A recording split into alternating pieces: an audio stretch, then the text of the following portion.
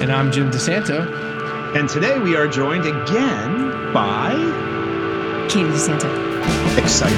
And we are going to be opening the Chamber of Secrets in our second Harry Potter episode today, as we look at Harry Potter and the Chamber of Secrets. And there's the book. Love it. I have, in fact, ordered the first of those, per Katie's recommendation, for Claire for Christmas this year. What do you think? Did you receive it? I have not received it yet, but I will. I thumbed through it. And I mean, like the artwork. Yeah. It's just phenomenal. It's amazing. All right. Before we get in, we have to ask the most important pressing question of every episode. What are we drinking for this episode? Jim, what are we drinking? I am drinking. Let's see if I can get the camera to pick that up. It is a High West distillery rye whiskey called a Midwinter's Night Dram. It's very literary. It's very literary. All right. And I guess we just have too much light. I don't think you're. I like that bottle, though. That's a cool. That might be one of the coolest ones. Yeah, the label is very literary. It's Act 6, Scene 2. We give them a little bit of an allowance. There are no Act 6, but it's fine. Yeah. It's fine. Whatever. I don't even know what that means. But it is it's a straight rye whiskey that's finished in French oak port barrels. Nice. It is delicious and very hard to find. You have to be like at the store the day it comes in. And I just got extremely lucky. There you go. Just like you did when you got Maybe you left Katie. your wallet on the train for a reason.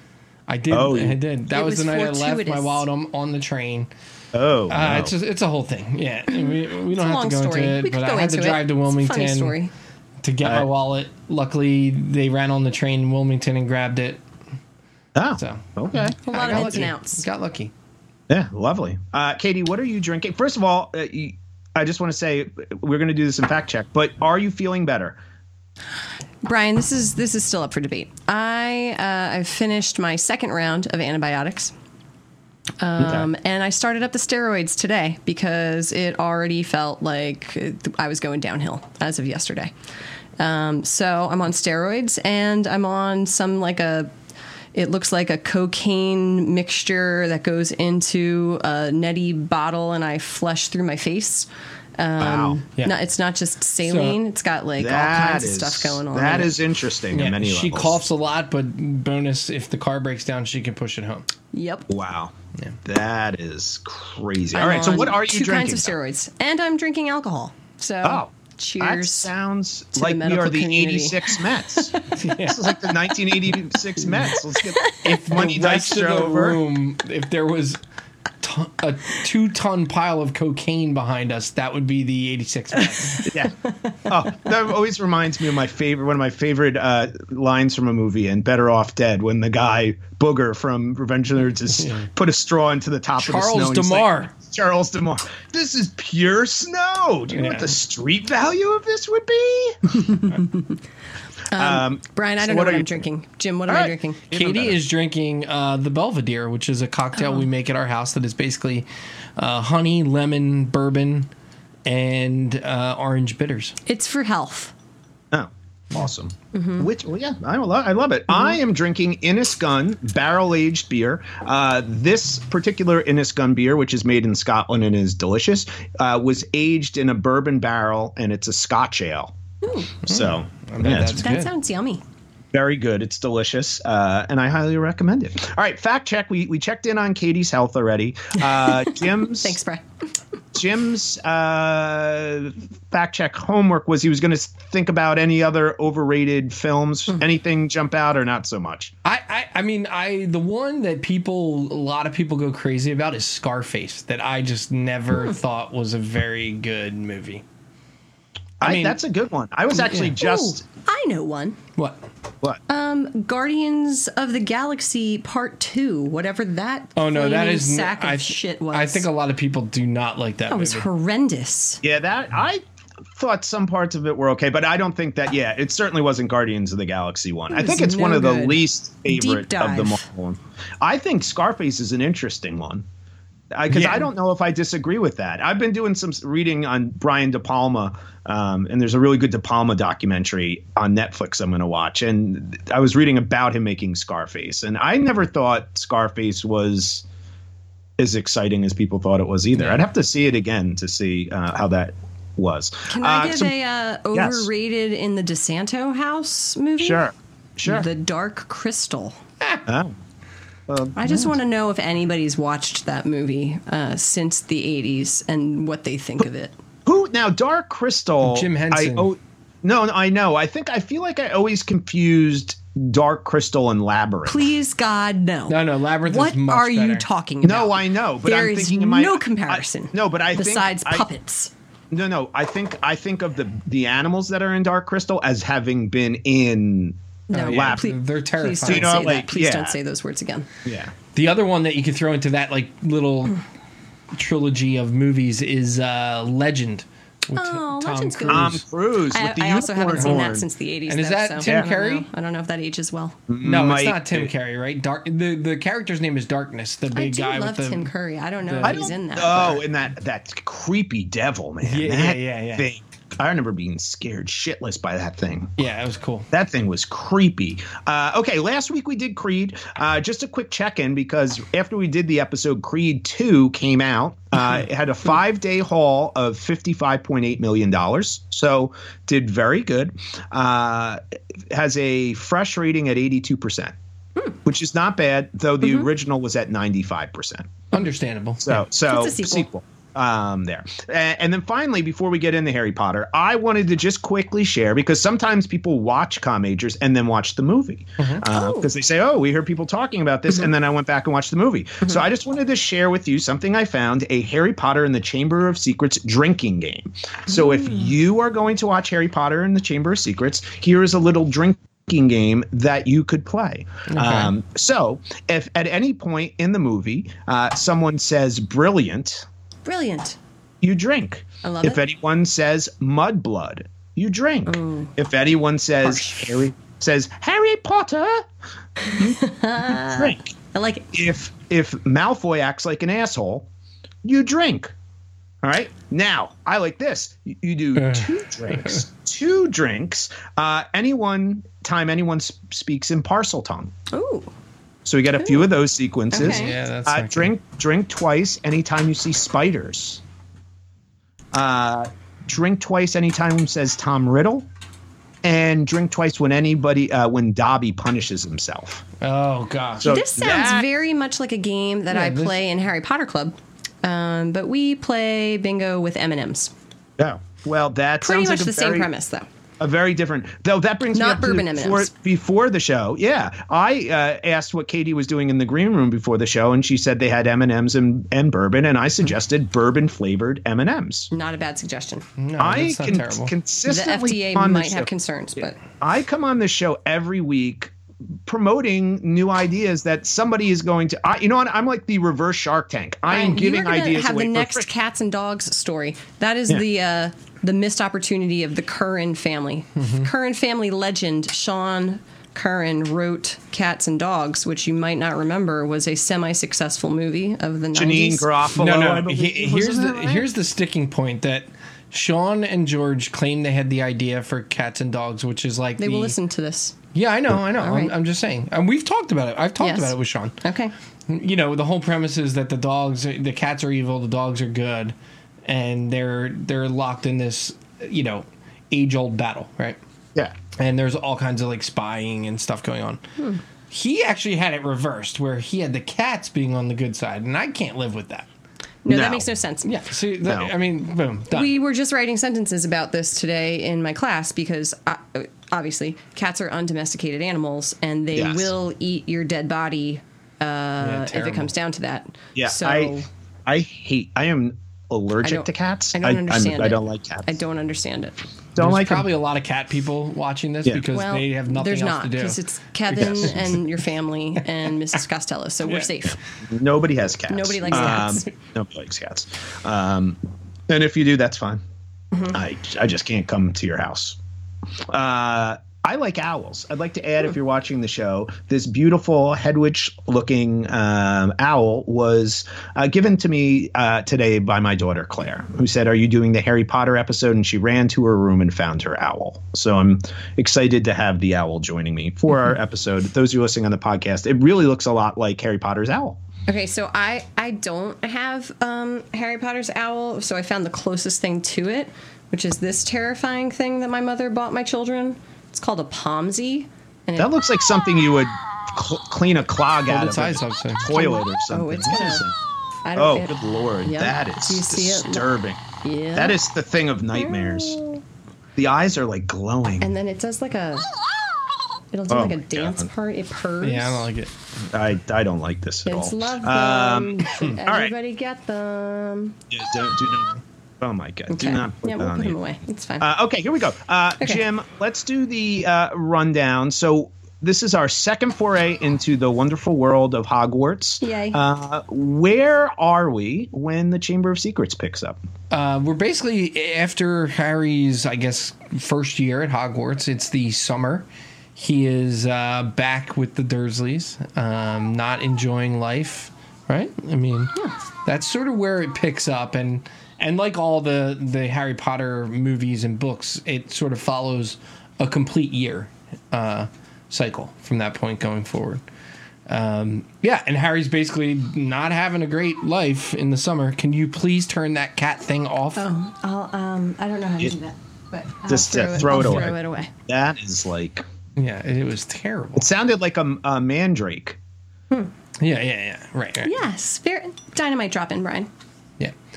Yeah. So, anything to add to that? Where we start where the No, movie kind of that's starts? perfect. Harry's had the slight upgrade of the right. Dursleys fear him because they don't know the rules of magic and that he can't use it. So he has a bedroom now, so he's like slightly less abused child, but still there, still living in that life. All right, so the film comes out. A couple interesting things in the pre-production of this. The film actually started filming 3 days after the premiere of the first film, which is almost unheard of. I mean, they were doing the red carpets around the world. 3 days later, they're filming. Wow.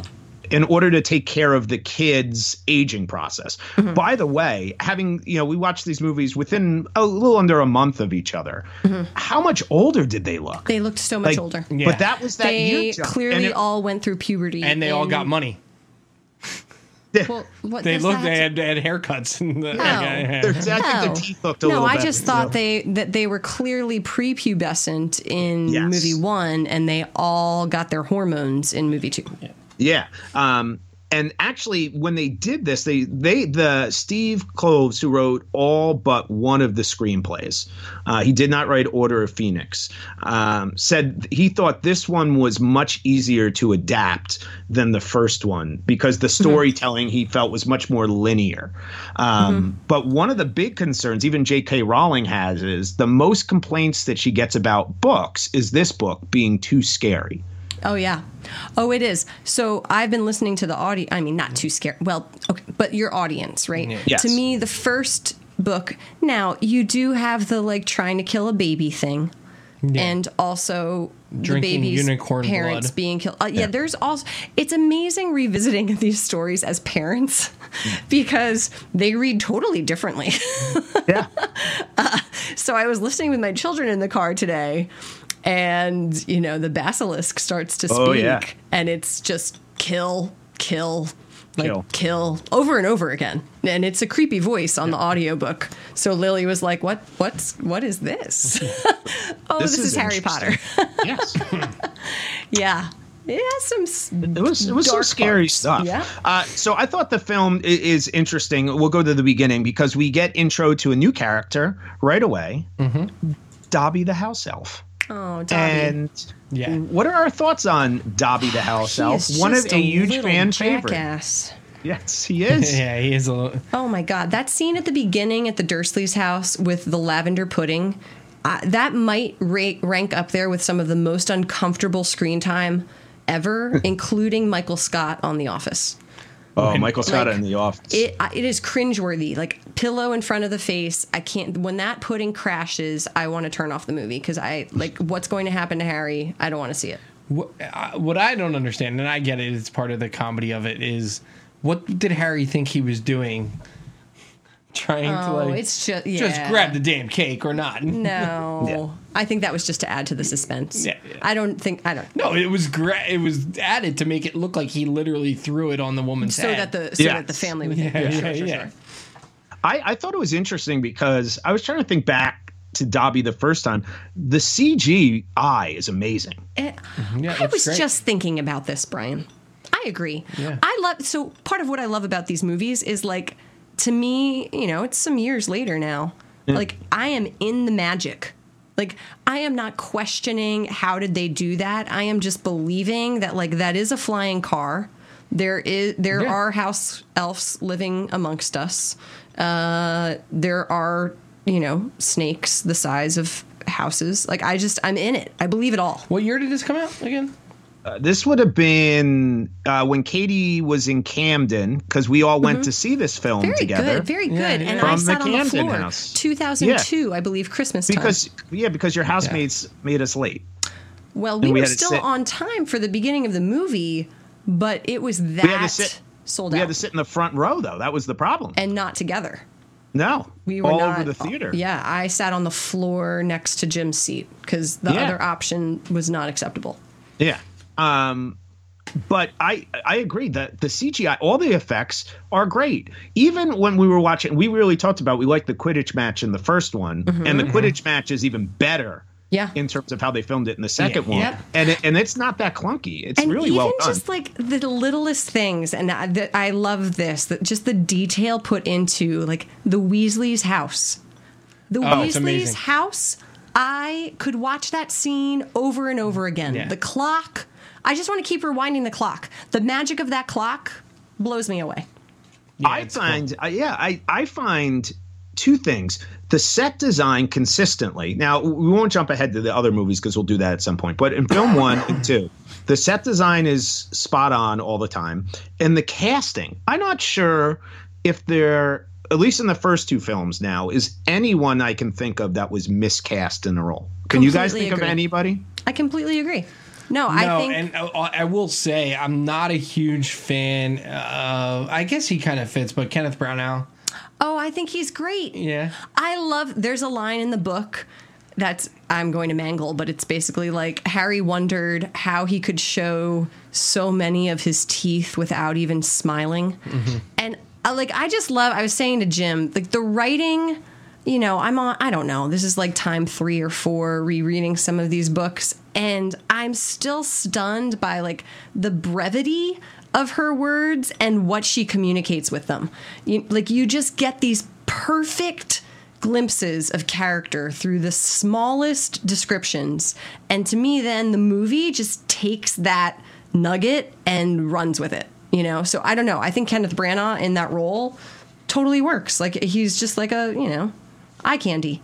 It's Kenneth Branagh. Yeah, and there was some. It's interesting because I don't think Jim's far off, though, because there was some complaint. The idea I think some people had with him was they were going to get like a Hugh Grant. Oh, I can see that. Somebody who was going to be like a Prince Charming, and he is not that. May I request Orlando Bloom? No, too young.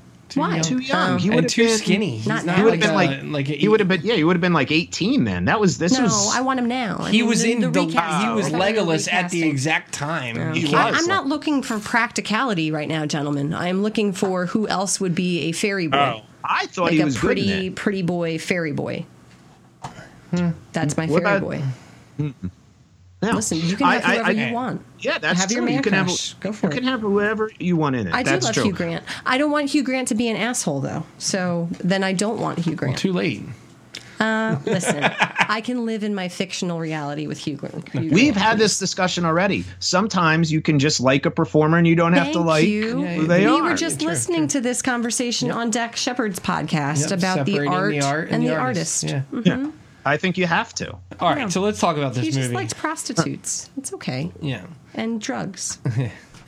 Well, that's about par for the course for a lot of it was the 80s, right? Well, I think it was the 90s, actually. Well, it took some people a while to get out of that decade. Yeah, that's true. All right. Jim's right. Let's kind of move along here. So Dobby the house elf shows up. The Weasley's house is awesome. The idea of Dobby showing up is Dobby's going to show up because telling Harry you can't go to Hogwarts. Right. He blocks him from getting on the train, which we didn't know at the time. You find it out later. He and Ron fly the car, which was cool. And I have to say, because I do have some issues with this film, that I thought the car scene was really well done, played off much better action sequence than in the book. I thought it played as a good action set piece. Yeah. They crash into the walloping willow. Yeah. And they did that really well. The scene with the branch coming in and grabbing Ron around the neck, very effective. I thought I do. You know, when she says people think you're scary, I think the scary factor in this jumped up significantly from a film perspective. Totally agree. Yeah, to the point that, like, when Claire and I read Sorcerer's Stone, I'll be fine letting her watch that. I'm slightly leary of this film for someone who's 7 or 8 years old. There is some really creepy stuff in it. Yeah, our little one hit a pause kind of in the beginning of the second book. Yeah. And I was kind of okay with it because I knew, like, we're getting into some much heavier stuff. So we've just started revisiting it again, but we read slowly at age 7. So, you know, we might finish by October of next year. And I just think it's interesting because obviously the series goes darker as you get into it, but this is like the second book. Yeah, no, you're which totally is right. Which is interesting. So we're at Hogwarts again, and what I find interesting with this is there was a lot of negative response to this film when I was researching it. It made a ton of money, just like the first one did. But a lot of people had issue specifically with this idea of plot moving forward. And they said, well, who's the villain here and what's actually being achieved here, which I don't necessarily agree with. But what are your thoughts on that? There's not, in their opinion, there wasn't a clear cut villain. I liked this movie more than I thought I did. Rewatching it, in my head, this was always the weakest of the movies and the books, in my opinion. But in watching the first one and the second one so close together, I think this is a better movie than the first. Well, I think they serve different purposes, right? Like, I think the first is so much of the exposition for the overall plot arc of the series. And so it's not as much of an action movie. You know, you know, one of Jim's complaints was you get so much of Harry's backstory, which I argue is necessary. But when you put that in the confines of one story, of just that first movie, it is a lot. So this movie has a lot more going on. It has a lot more conflict, you know, just those individual scenes that are kind of breathtaking. Yeah. I also thought it was a weird critique, and I read it a bunch of times.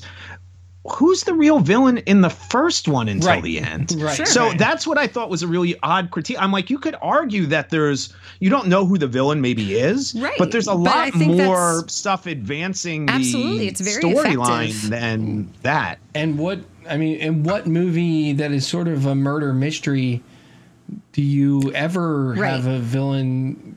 You know what? I think part of the issue here is I think this is where it started to face some backlash from film critics and people who thought that this was beneath them. Like, oh, this is making so much money and it's, you know, they're just going to literature. They're going to churn one of these out every year. And I think that might have been it. Because I kind of liked the twists. I thought there was some really interesting storytelling. Yeah. In this book. I agree. And what I was shocked at is how brilliant J.K. Rowling is with sprinkling things that aren't going to come out and be important until books later, not even the next book. And you go back now, like there was a scene in the film where you see Malfoy dropping the book into Ginny's basket, which you never, and Chris Columbus shot that pretty well, because you never would have known that if you didn't know it was coming, but it was there. Yeah. And but she does a brilliant job with that. And I thought it was a good film. I think I liked the first one better just because I have more of an emotional connection to it. But I agree with Jim. I think as a film, the second one is, I think, better in some aspects. Right. Certainly the storyline. Let's talk about a couple of our favorite characters who I thought we shortchanged last time. Okay. That is Ron Weasley. Oh, I love Ron. And Hermione Granger. Yeah. What are our I love thoughts? that she just so Hermione just completely engages in like all of the hijinks this time around, and I love that. I love that she is all in. She is like risking stuff, and like, you know, she's kind of over her total perfectionist, I can't get in trouble, you know, book one persona, and is just like one of the three now. Yeah, you know? she's starting to trust Ron and Harry more than the teachers, and You see that relationship between the three of them build, and yeah, it's beautiful. Well, she's also the instigator. The Polyjuice thing. Yeah. Yeah. By the way, can we talk about the whole Polyjuice thing? Yeah, Hysterical. I yes, go love with that it. scene, and it also we should also talk about Malfoy, because I think this is the movie where he starts to separate himself from absolutely. the rest of the crowd as far as villains, and she is telling a much deeper, you know, societal issue here with like passed on, you know, Privilege and God, yeah. And- power. But I will say this Polyjuice scene where Ron and Harry pretend to be Crabbe and Goyle and sneak into the Slytherin house and get Malfoy talking has one of my favorite lines in any movie. Like, literally, it makes me laugh hysterically every time I hear it. He made us rewatch it. I rewatched it. We rewatched the And scene. I say it to people all the time, and they it's don't know what it comes from. it's when he goes, "Why are you wearing glasses?" And Crabbe goes, for reading," and he goes, "Reading? I didn't know you could read." I don't know why that line, just the way he delivers it, is so perfect. It's so believable that he really didn't know that his best friend could reuld. And I say that to people all the time when they talk about reading something. I'm like, I didn't know you could read. You know what's interesting, actually, though, because that brings up something I was thinking about, and it ties into the Lockhart character, which is I find it really interesting the type of people that get to go to Hogwarts. Like, I get the kids, you know, Slytherin house is kind of those connections and things like this. But one of the things I was thinking about as I was watching it is, why would Dumbledore hire Lockhart? Well, Like, I understand. Is that just a storytelling device? Hagrid- Are we there's a supposed to take line more about from that that's just like, they can't find anyone to take this job, sort of thing. Which isn't true, because you know that Snape wants it. So Right. like that's a problem. This is always going to be a problem with characters like Dumbledore and Obi-Wan and sort of the seemingly all-knowing chess master is, you know, where do their abilities end, and where do and we know going forward that he messes up a lot. Like he's a fallible character. I don't necessarily think he thought Lockhart was a great choice, but I didn't think he probably didn't think the stakes were going to be as high as they were. Yeah, I just find that interesting. I mean, to me, I don't really care when people critique that. I'm just kind of like, you're telling the story. Yeah. Lockhart's an Right. interesting character. It's playing right. off. Well, Dumbledore has to make mistakes for there to be a story. Yeah. Well, and I also think he plays a role in which we are, in this book, in this film in particular, seeing constant shadows or dark sides of Harry Potter.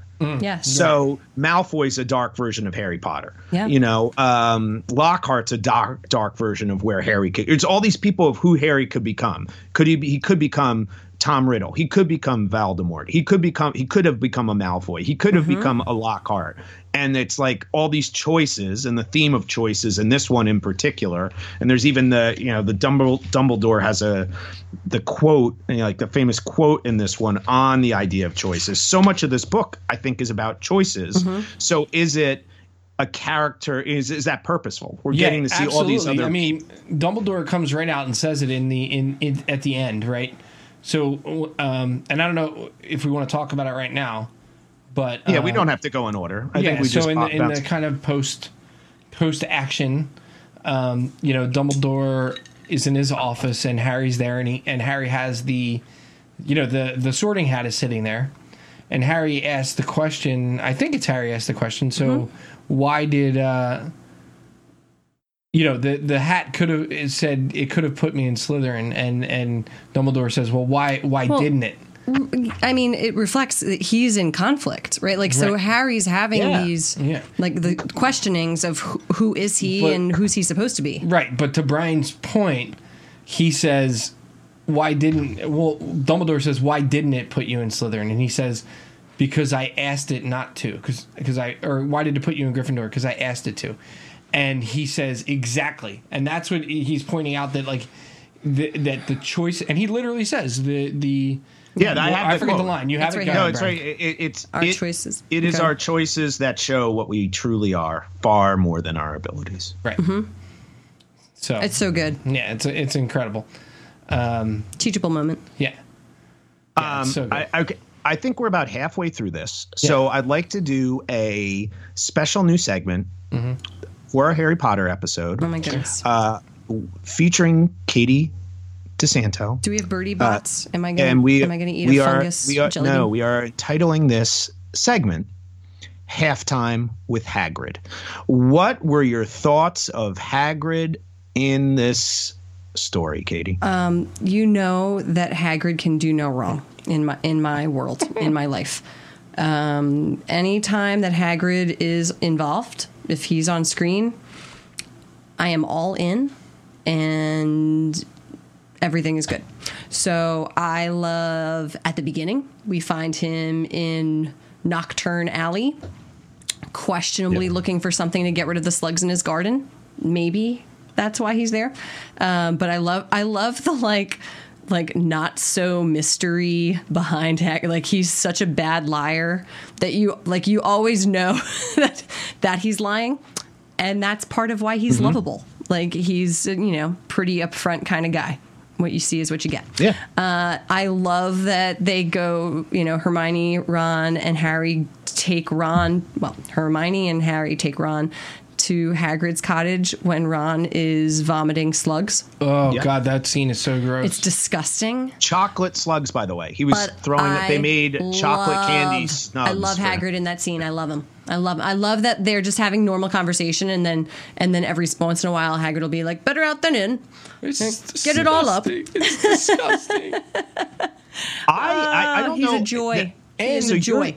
Yeah. No. So you're the super Hagrid fan, Katie. So question. Super Hagrid. I feel more of an attachment.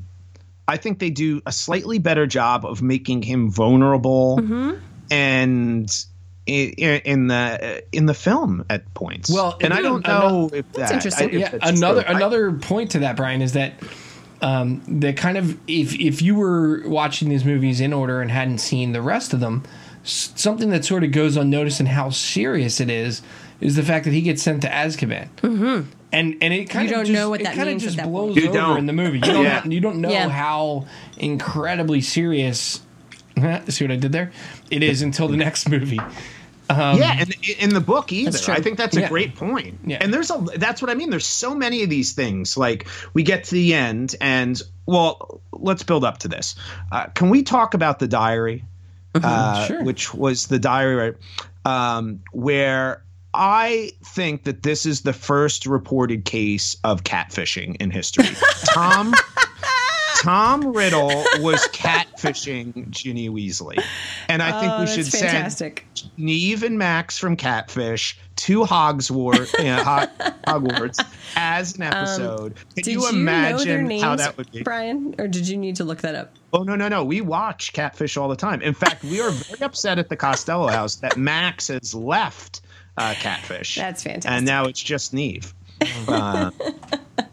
So that's upsetting. But I think but I thought it was really interesting going back and watching this. Because, I re-listened to the book, and I was thinking of it when I was listening to the book, that this is really before the whole social media explosion.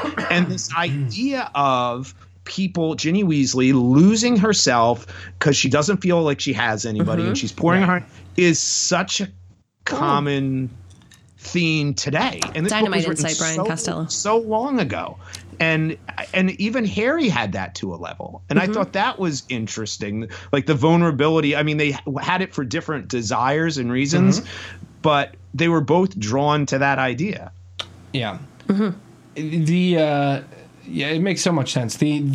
I love the the way that she always ties almost every mystery with a nice little bow. And that's the only thing I can say that I have a problem with in this movie is the Deus Ex Machina of the Sorting Hat. No, the Sorting Hat showing up and Falk showing up make complete sense, right? Because Dumbledore is in on it. He basically says that earlier in the film when he sees them in Hagrid's hut and he knows that they're hiding in the invisibility cloak. He says, "You need only ask." By the way, that's another weird thing is like, if he says that, you would think there needs to be an ask, which wasn't followed through on. No, there is. Now that you say that, because I was forgetting about that. Harry asks for help. That he literally says the words, "I need help." And that's when it all happens. Oh, right. So now it does seem preordained. Right. Okay. And I'm fine with that. But what I don't understand is why the hat can materialize the sword of Godric Gryffindor. Well, I don't know. I can kind of believe it's a magic hat. No, is but it like I'm not saying that. Hat? I'm not saying that I don't understand how it can do that. But wait, listen. Okay. What I have a problem with is Rowling is always so intentional about how things happen, and there was nothing out of circumstance. And so, like, this was the one moment where I'm like, that doesn't make it. It's not that it doesn't make any sense. It's that she never explained it. Right. And she explains everything usually. I think the sword was too small. That was my problem. Jesus Christ, Brian. I think he would have Godric Gryffindor, I feel like, would have had a bigger sword than that. Now, that's just a prop issue. But I'm just, I just envisioned you need a bigger Harry sword to be able to wield it, right? Like at the end of the he's a wizard. That's my whole issue. None of these things should be problems for these people. Yeah, it's true. I do like when he gets the arm with no bones in it. Oh yeah, that was which is a really creepy scene. Do you know what I didn't like? And I forgot about this point, and I think it's a great setup for the rest of the series. Is Hermione Granger when Hermione gets petrified, right, and we lose her for a large chunk of the book. Which, again, I think is great long-term service to the understanding of the three of them need to be together and all that type of stuff. The whole third act, right? That sets up the third act. But it's just a kind of a bummer because I think she's so good that she isn't in it. And I also thought that Ron has some great stuff in it. But I think Ron and Hermione at times in the first couple of films are much more secondary players than they are in future things. And that might be, again, we're watching it for knowing the whole series and who they are and things like that. Right. But I don't know. I did have one big issue, and you guys know I like cinematography. Mm-hmm. The use of Dutch angles in this film you have to explain that. Is that like a Dutch oven? A Dutch angle is when it's askew slightly. Yeah. I noticed that. The use of Dutch angles, which is a huge Brian De Palma thing, is completely friggin' out of control in this movie. Like the use of tight close-ups, Dutch. Is that specific to this movie director? Do you think? Like, no, it's not. He never had used any of this. Yeah, and that's where I thought. Did he learn a new trick? Well, he did. I think he was trying to experiment with some different stuff. But there was some stuff that Chris Columbus, and I think Chris Columbus, of all the directors, got the least amount of credit. He's great because he created the vision, the look. He created all that stuff with the set designer. So all the visual stuff that we see in this series was him. So he deserves all that credit. I thought he did a great job with the kids in the first one. I think from cinematography, camera shot, Chris Columbus is not an action director. Right, and I actually think he did some good direction. But, man, the Dutch angles everywhere. And I don't notice things as much as you do in that respect. I'm trying to train myself to do that, but I noticed it when Harry was looking at the lock of the Chamber of Secrets. It is distracting because he moves it too, so it's askew, and then he it's not a pan, I guess. He rotates the camera and brings it back to normal, and part of me liked it because if you are going to make something seem creepy and and a little askew, this movie is the one you kind of want to do it with, right? Like this is as close to horror as Harry Potter is going to get, I think, if I'm thinking of the other movies. I get it, and in some essence, I appreciate it. I think he was going for something different. I'm not sure in a series like this you need to do something different.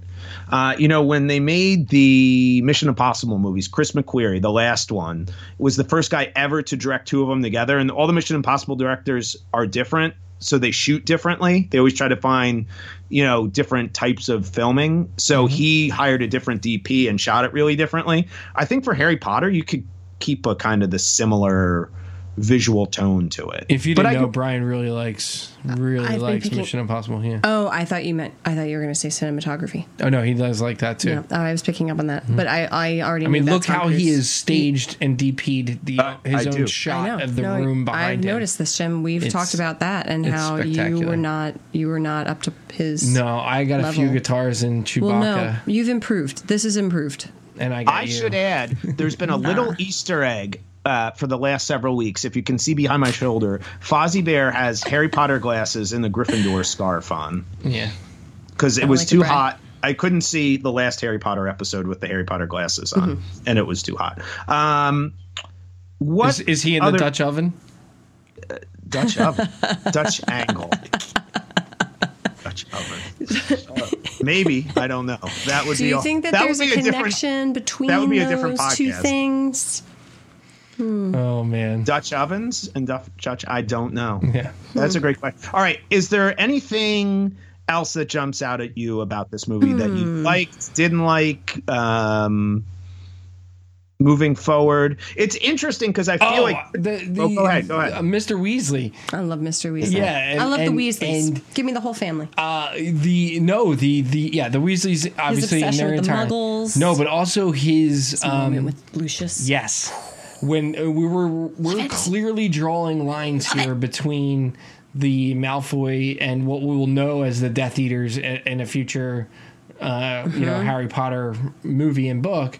And what Mr. Weasley finds, he basically says, what would be the good name of a wizard, right? Like we disagree on what makes a wizard good. Yeah, I love him. Yeah, I love that and the he breakfast gets so scene aggravated. When he's eating his whatever he's eating, and he says, "What is the function of a rubber duck?" I don't know why. I love that line too. He's fantastic. His whole role in like this magical car. And not wanting to he's more interested in hearing how things went than being angry at the boys for which is like a classic. It's a stereotypical dad moment, but it plays so well because tell me about the toy. It's like how it's drawing a comparison between like these wizarding families. Like no, he's a dad at heart, and he thinks a flying car is effing cool. Yeah, yeah. What about you, Katie? Anything that you liked, didn't like? I was just trying to think about that. I don't know. I feel like we covered most of the thing. Oh, Moaning Myrtle is such a fun character. She's great. I was just listening again to the scene with like nearly headless Nick and his deathversary, his 500-year deathversary. I wish that had been in the film. I missed that. That was one of the things. Yes. I get why it wasn't, but I think it would have been fun. I think it would have been a fun moment. I like that part of the book. I feel like that's kind of explored more. We have the ghosts in the first book, but they're more a part of the story in book 2.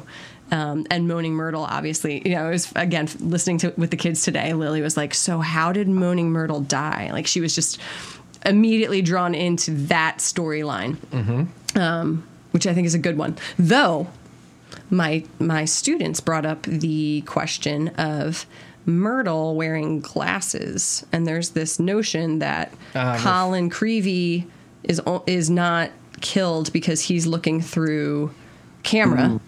And isn't that true for one other character? Hermione? Well, Hermione is going around the corner looking, and that's why she only gets petrified. I can do Jim's this. got the answers. Anybody who's seen Clash of the Titans knows Harry Hamlin is a god? That Harry Hamlin is a god, and he will or not, is it the Sam Oh, Worthington? he would have been a No, great which one Gilderoy is it? Lockhart. Shut up. By the way, he would have been a very Harry Hamlin in that role is perfection.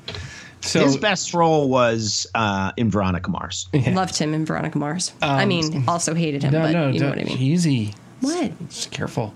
What? Spoilers. There's no spoilers.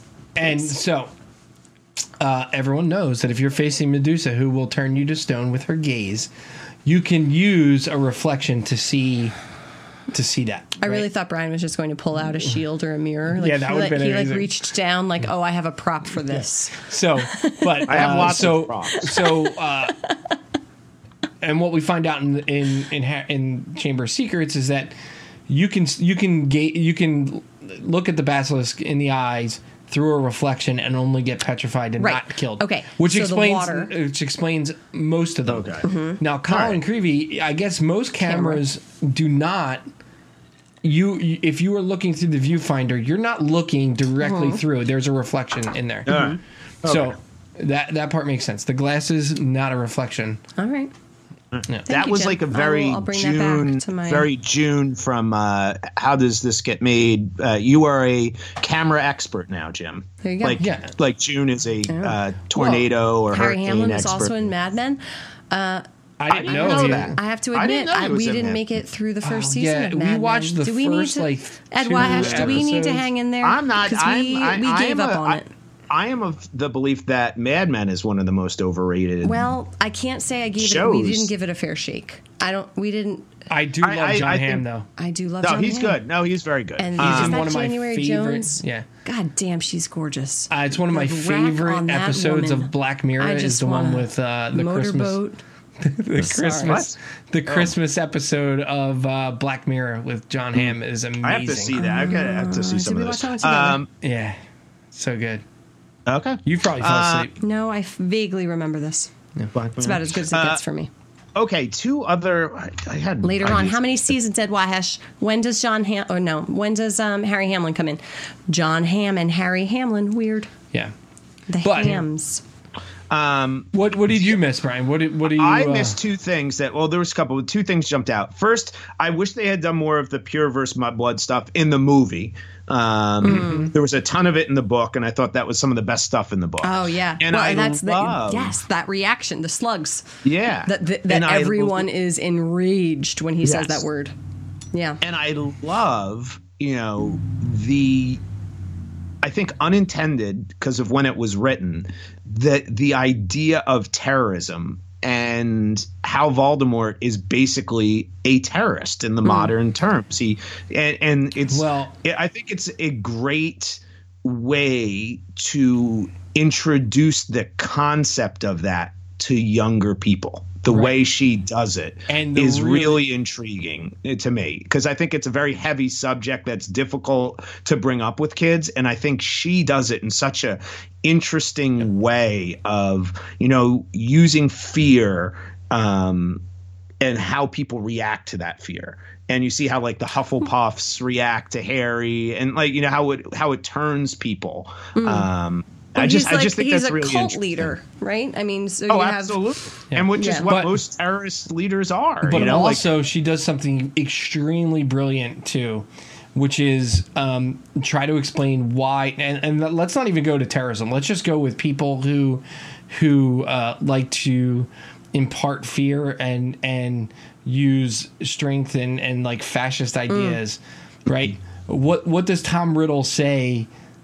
He lets on a piece of information that tells you everything you need to know about most of these people. Is that his mother was not a wizard, right? His mother was technically what he would call a mudblood, right? yes. And he holds so much shame and insecurity. Or is it the reverse? Was his mom the wizard and the dad's the one who left, right? One of his parents Yeah. was not a wizard.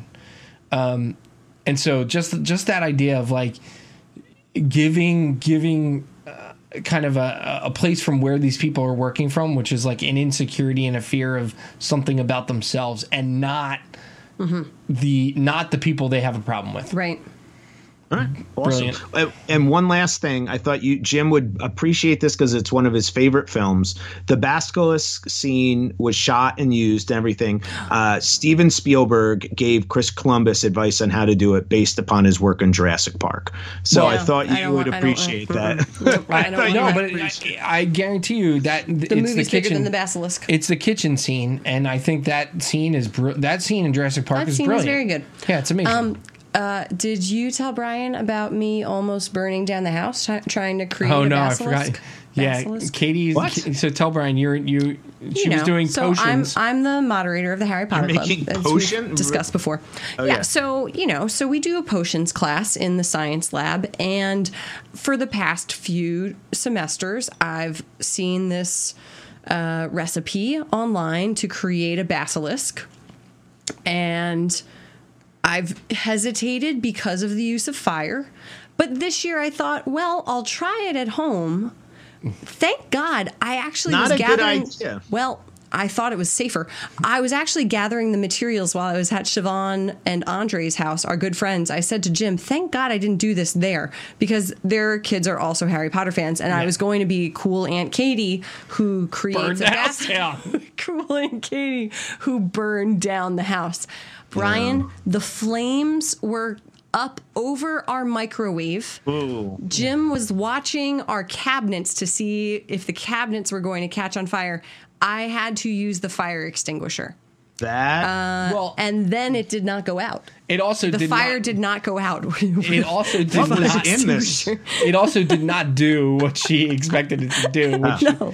we didn't even get anything cool out of it. So There you were these remember- tiny little baby, I don't Yeah. even know, little baby turds of a basilisk, yeah, and do there you were giant remember- frickin' flames. Do you remember as a kid, Brian, these little black hockey puck things that when you lit them Yes. on fire, the snake would grow out? They of- would. Yeah. I think that's what it was supposed to do. Okay. It did not. Do No. that. And I remember doing those as a child and not ever feeling like, oh, we could burn the house down. Whereas this, which I have to say was posted on a birthday party suggestion page with lots of people commenting like, oh, this looks great. Nothing on there that was like, caution, you could burn your effing house down. Yeah. That's what happened. Do you know what I've learned from making the butter beer as well? Do not do DIY Harry Potter shit because it's awful. Okay, It's awful. I have to say, the butter listen, beer. I told you to not use the marshmallow fluff. I told you. I But used you whipped insisted cream. on The using second the time I marshmallow used the whipped fluff. cream. It wasn't. Much you know what better. it was? The butter schnapps. syrup. That The that schnapps. stuff was Mm. that stuff. Yeah, I was wasn't sure about the that. Well, you butter- wanted an absolute alcoholic one. I've distance. only ever had the The non-alcoholic butterbeer ones. in the book never sounded appetizing. Sounds to me. delicious. You know Listen, what I don't get? They delicious. still haven't gone to Hogsmeade. I can't believe that still hasn't happened yet in the movie. That's true. books. So weird. All right, so that's Harry Potter and the Chamber of Secrets. Dun, dun, Time to go dun. spanning the globe. We need the instant reaction. Because Jesus all Christ. the I've been drank enough. DeSantos, Yeah, all Katie's the gonna DeSantos have to have do, another drink. all the DeSantos do is go to Broadway. It looks like Jim I'm not going to saw sleep tonight either. Springsteen on Broadway. And now you go and see the revival of To Kill a Mockingbird, written by Aaron Sorkin, starring Jeff Daniels. And what were your thoughts? So I thought that I was a little bit jealous. I was insanely jealous of Jim going to see Bruce Springsteen on Broadway, and I was playing it very cool, thinking, well, in 2 weeks, I get to go see To Kill a Mockingbird with Jeff Daniels, written by Aaron Sorkin, and that's going to be a highlight of my life. So, we just have to call that a loss on Bruce Springsteen. I sat through that play so angry, feeling like I will take it all back. Take back To Kill a Mockingbird. I want to go see Bruce. So we bought tickets on the way home from the show for Mike Birbiglia next month because I need to rinse the bad taste out of my mouth because it tasted like shit. It was bad, dude. I'm still angry. I was trying to find good things to report on about it. But There's nothing good. It literally is taking like fundamental things about characters and changing them in ways that just makes it inappropriate. I was trying to think of an analogy that would be fitting, and I came up with one today. Because I think that Atticus Finch and Dumbledore are very similar kinds of characters, right? They're both supposed to be your grandfatherly, fatherly kind of character who is the source of wisdom, the eye-glassed man. He's the spectacled. He's the steady, right? He's your truth teller, as I tell my students.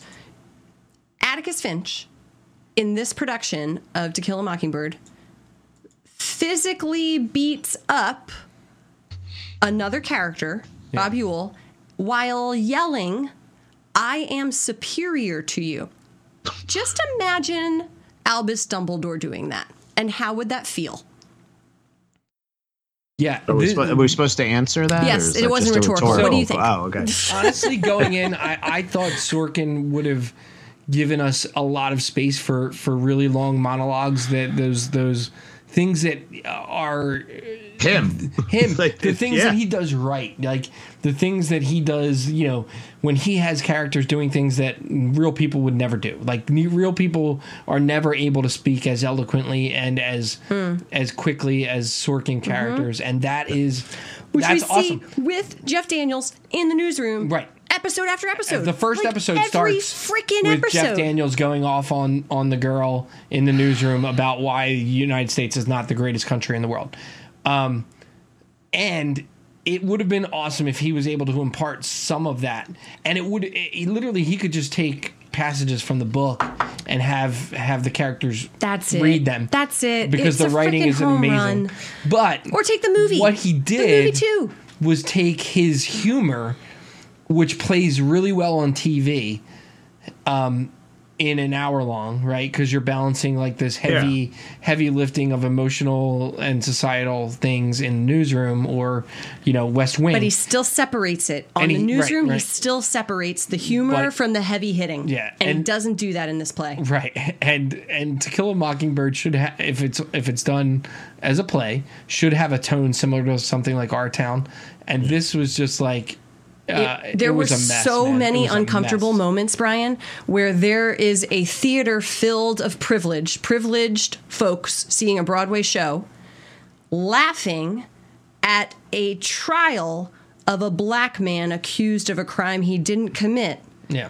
It made my skin crawl.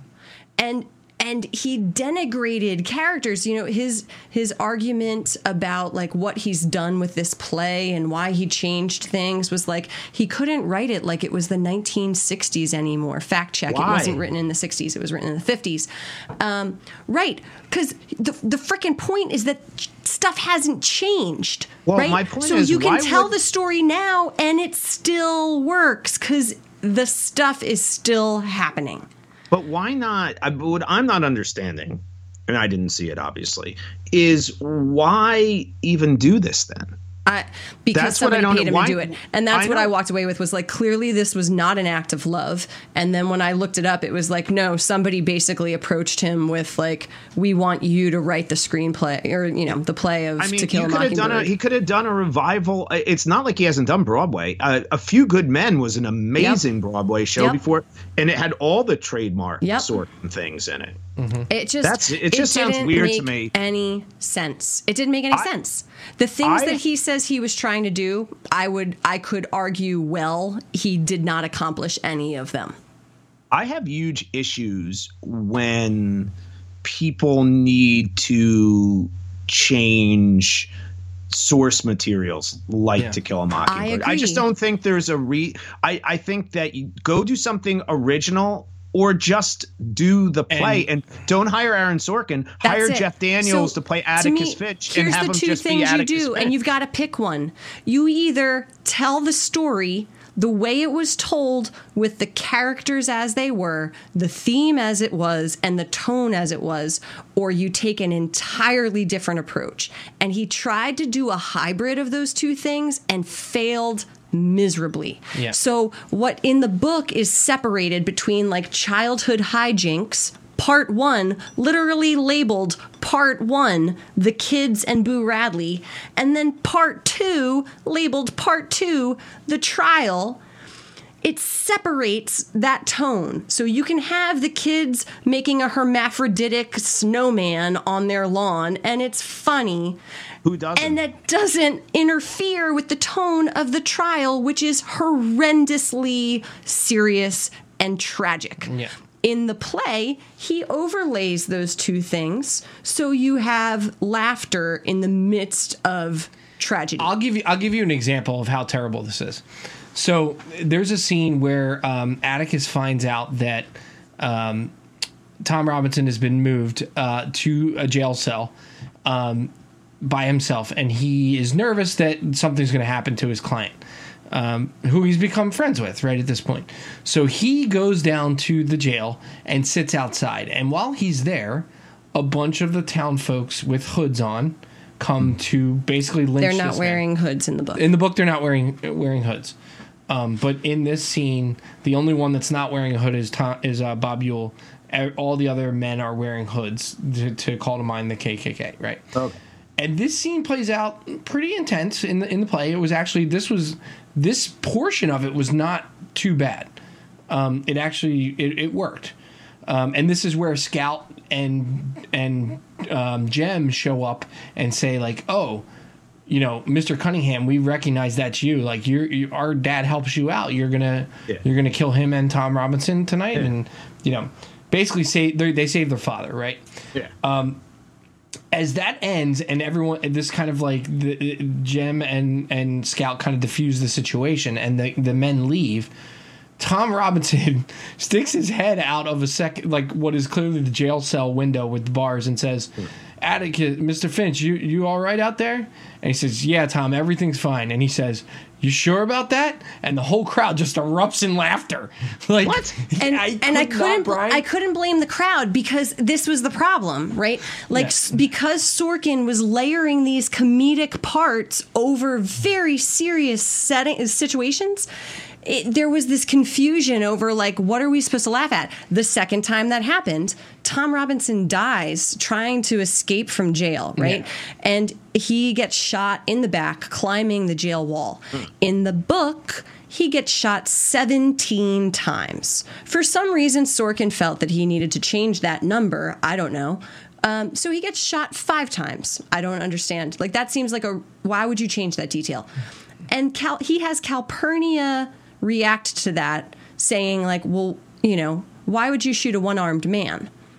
And again, because Sorkin messes around with the tone so much, that provokes laughter from the audience. It was the most uncomfortable it was stage production and maybe social experience that I've ever been a part of. Because if you're arguing that we need to tell this with a contemporary lens, well, you've just screwed the pooch, because you took what should have been contemporary dialogue and an opportunity for these conversations, and you threw it in the trash. Like literally trashed it. You took the role of Calpurnia, which in the 50s was an answer to the stereotyping that had been done, the Aunt Jemima, the main character of this like slapstick humor, the large-chested black woman who's happy to work for the white family. Calpurnia is not that. She is an educated woman. She is a motherly figure, stern, has a great relationship with Atticus. Mm-hmm. And then Sorkin dialed it right back to that stereotypical character from the 1930s where she is delivering one-liners to the crowd. And he's telling us that he's giving her more of a voice. Yeah. He just he doesn't understand the story. I love Ed Wahesh says, Sorkin's hubris. Nailed it. That's what I've been saying. It was written by an arrogant man. He created an arrogant Atticus, and I don't see how anyone walks out of that play feeling like that was a worthwhile experience. Sorry, all right, Brian. So I stole the do microphone. not go to Kill a Mockingbird on Broadway. Watch Time Boycott to it. Kill with Matthew McConaughey on DVD. Or watch Gregory Peck as Atticus Finch. Yes. All right. Hasn't been done better. Time for question of the week.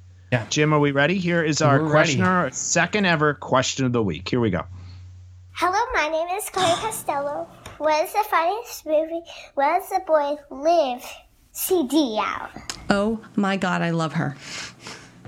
Are you So, serious? for- That's what incredible. a great question. I too want to know, when will The Yeah. Boy Who Lived So- CD so- be produced? So That for those that cover could not get that incredible. whole that whole question, it is, what is the funniest movie ever?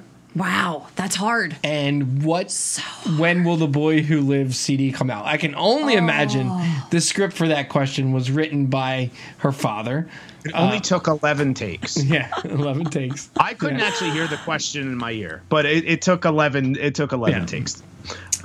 takes. She came up with the funniest movie question on her own, though.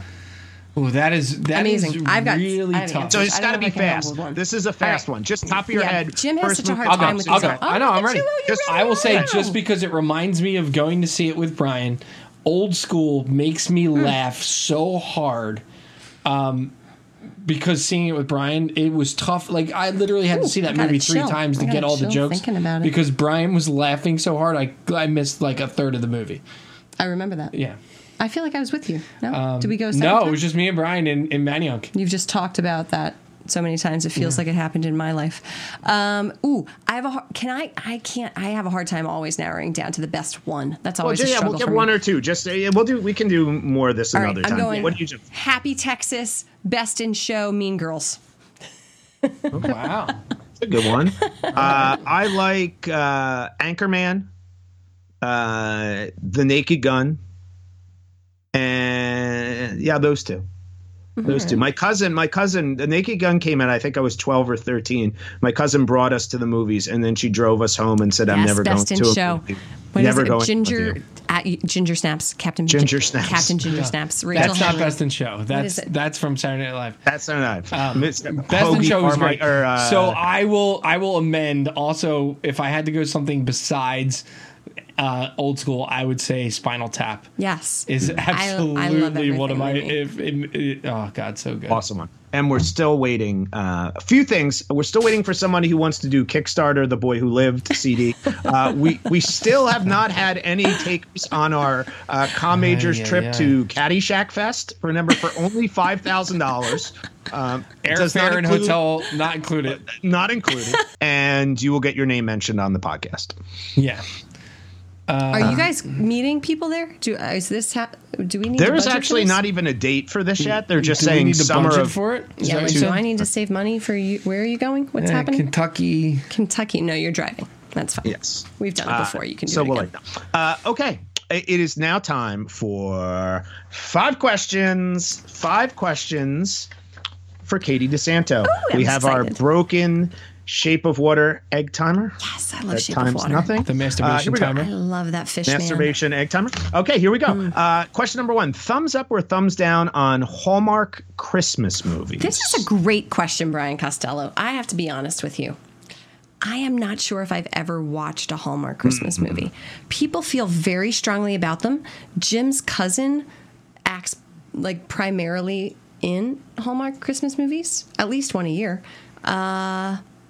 Couldn't tell you the last. I honestly don't know if I've ever seen one. So I'm going to go with a thumbs down. They've never been compelling enough for me to actually watch them. Yeah. Excellent. All right, question number 2. Would you rather see Hagrid dressed as Jim or Jim dressed as Hagrid? Jim dressed as Hagrid. There we go. All right, fill in the blank. The person I know / knew who reminds me the most of Draco Malfoy is... Oh, man.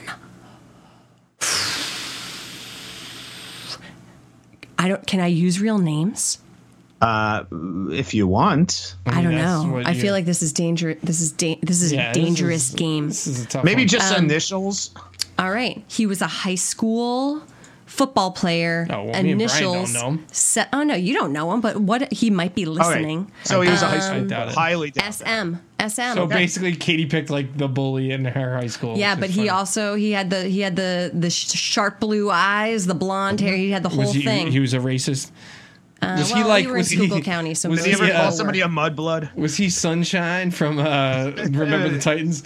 Yeah. Oh my God, It it- wasn't a racist though. Tell me can't you saw the remember meme, Sunshine. Brian, where it was like everyone loves Ryan Gosling in The Notebook or whatever. Oh, but yes. but he's an absolute liability at cornerback. Yes. That is true. All right, question number 4. Katie, what is your favorite secret society? The Is it Masons. okay? Oh, you were going I- to give me options. I'm No, sorry. no, I had that's it fair. ready I didn't for know you. if you have one off the top of your head. Yeah, that's it's the amazing. Masons. Though, I'm an also Illuminati. intrigued. There's this kind of secret. I'm not really sure. I'm still confused by them. There's a church organization, a religious group in Northeast Philly, the suburbs of Northeast Philly, Bryn Athyn, and I am yeah. intrigued. You can only ever find out think so much there's a about them, Decoded even when you episode. go. Like I've toured the space, Yeah. and even in the church itself, it's very hard to get a grip on like what exactly is it that they believe and who's. I am in. I am hooked. So folks who have information on Bryn Athyn, bring it to me because I want to know. I will come to you. Is that the new church? Is that what that's called? I think so. I think that was new the church? the guy who he was Yeah. like, what is he, a railroad magnate tycoon? Yeah. Bought lots I of also like the land in Van the Buren suburbs. boys from Seinfeld. We're good. They're not a real secret society. All right, finally, deep thoughts question. What would you keep hidden in your chamber of secrets? Brian, that's very sexual. Well, I don't Didn't think it have had to to be. be. It didn't have to be. I was just trying to okay. decide recently whether I Okay. needed to move the Let's things let's in the go chamber of secrets. live to. I think Fine, I might need to let's put go. them someplace else. All right, let's go to recommendations. What is And- it a As a recommendation? back massager for too long. And that's where it stops, and that's where love. Let's go to Speaking recommendations. of, what is it, Jim, Wedding what do you Crashers? have? What do you have as a recommendation, Jim? And sometimes you come home to find your. And I picture me like in the background like this. I highly recommend High West Distillery. All their stuff is amazing. This is probably the best I've had of theirs. The Midwinter's Night's Dram. It is excellent. They also have something called a Burr Rye, which is like a bourbon rye mix, and it is amazing. The label is a jackalope, which is just hilarious to me. They could make some Barai in, Yeah. which they could blend gin into it. There's another idea for everybody right Yeah, there. it could. Dude, Brian's just giving them out. Giving Just out giving $1 them million out now. ideas. It's the reverse Shark Yeah, Tank. giving I'm just them out. giving out ideas. And other recommendations. I am still making my way through The Outsider by Stephen King, but I am like 400 pages in now, and it is fan-freaking-tastic so far. All right. Perfect. Katie, any recommendations? Show us your shimmer bottles. Tell us some Oh, exciting. yay. Oh, news. friends, listen. My winery is giving away, you can't see that. We're giving away a trip to Napa, but you need to have one of these little bottles. So if you live close to me or you are one of my customers and you have a shimmer bottle, you got to do the shimmer shimmy. That's all you got to do. Right now, there are only 240 entries into this lottery, which is going to result in 2 people going to stay at our private estate in Napa and Your having private a estate? private, You have a- not- you yeah, can hold out? Jim and You have my a private estate. in Napa? That's the West Coast one. This Brian. podcast has been exploding. Yeah. We're just We have rolling the- in the money. We have the cottage in Nantucket as well. Haven't So yeah, been invited. so check That's me so out close. at One Hope Havertown to find out about the Shimmer Shimmy. They're also on super sale right now, so $30. Get lots of blinged out wine beverages. Awesome for gift for the friends. holidays. I It's mean, such I a mean, fun gift. It's It is shiny. people love this bottle. Shiny. We are experiencing technical difficulties. Please stand by.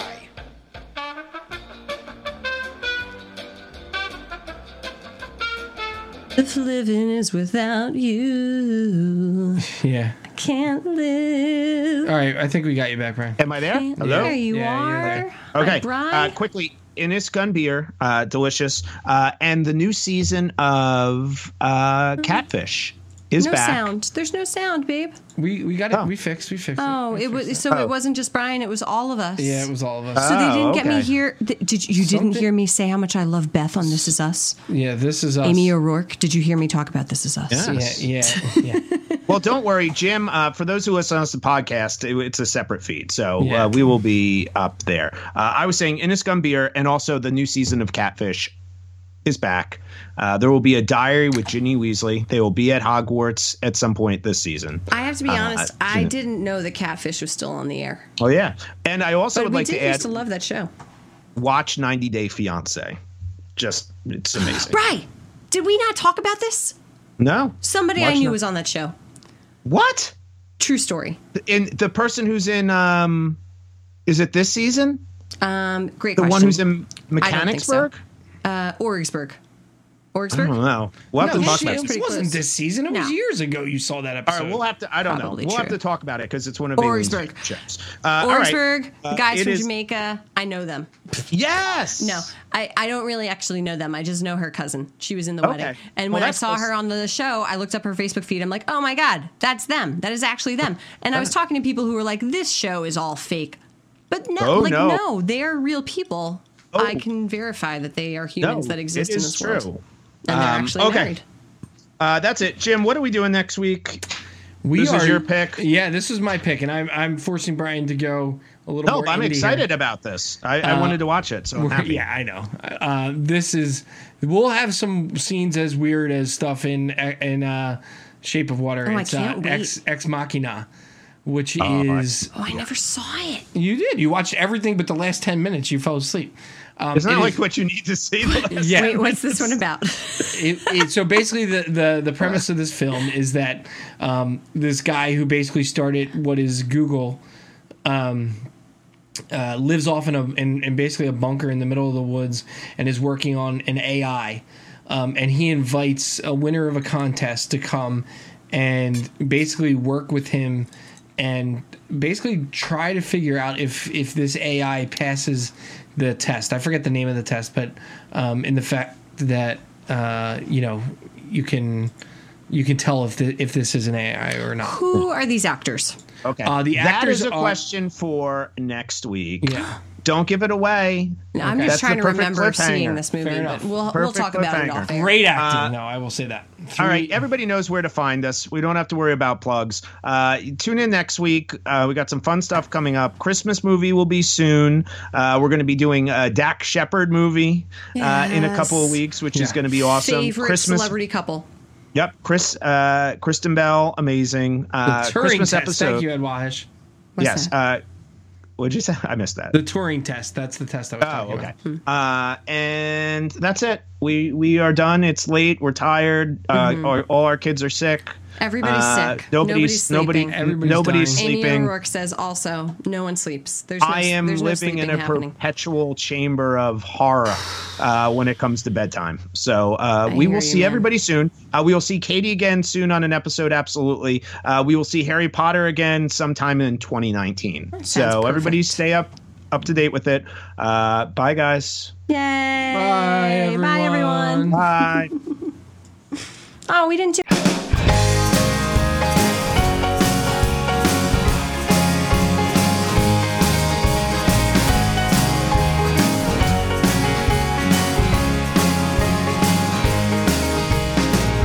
We were born to take the fall for everything you ever do.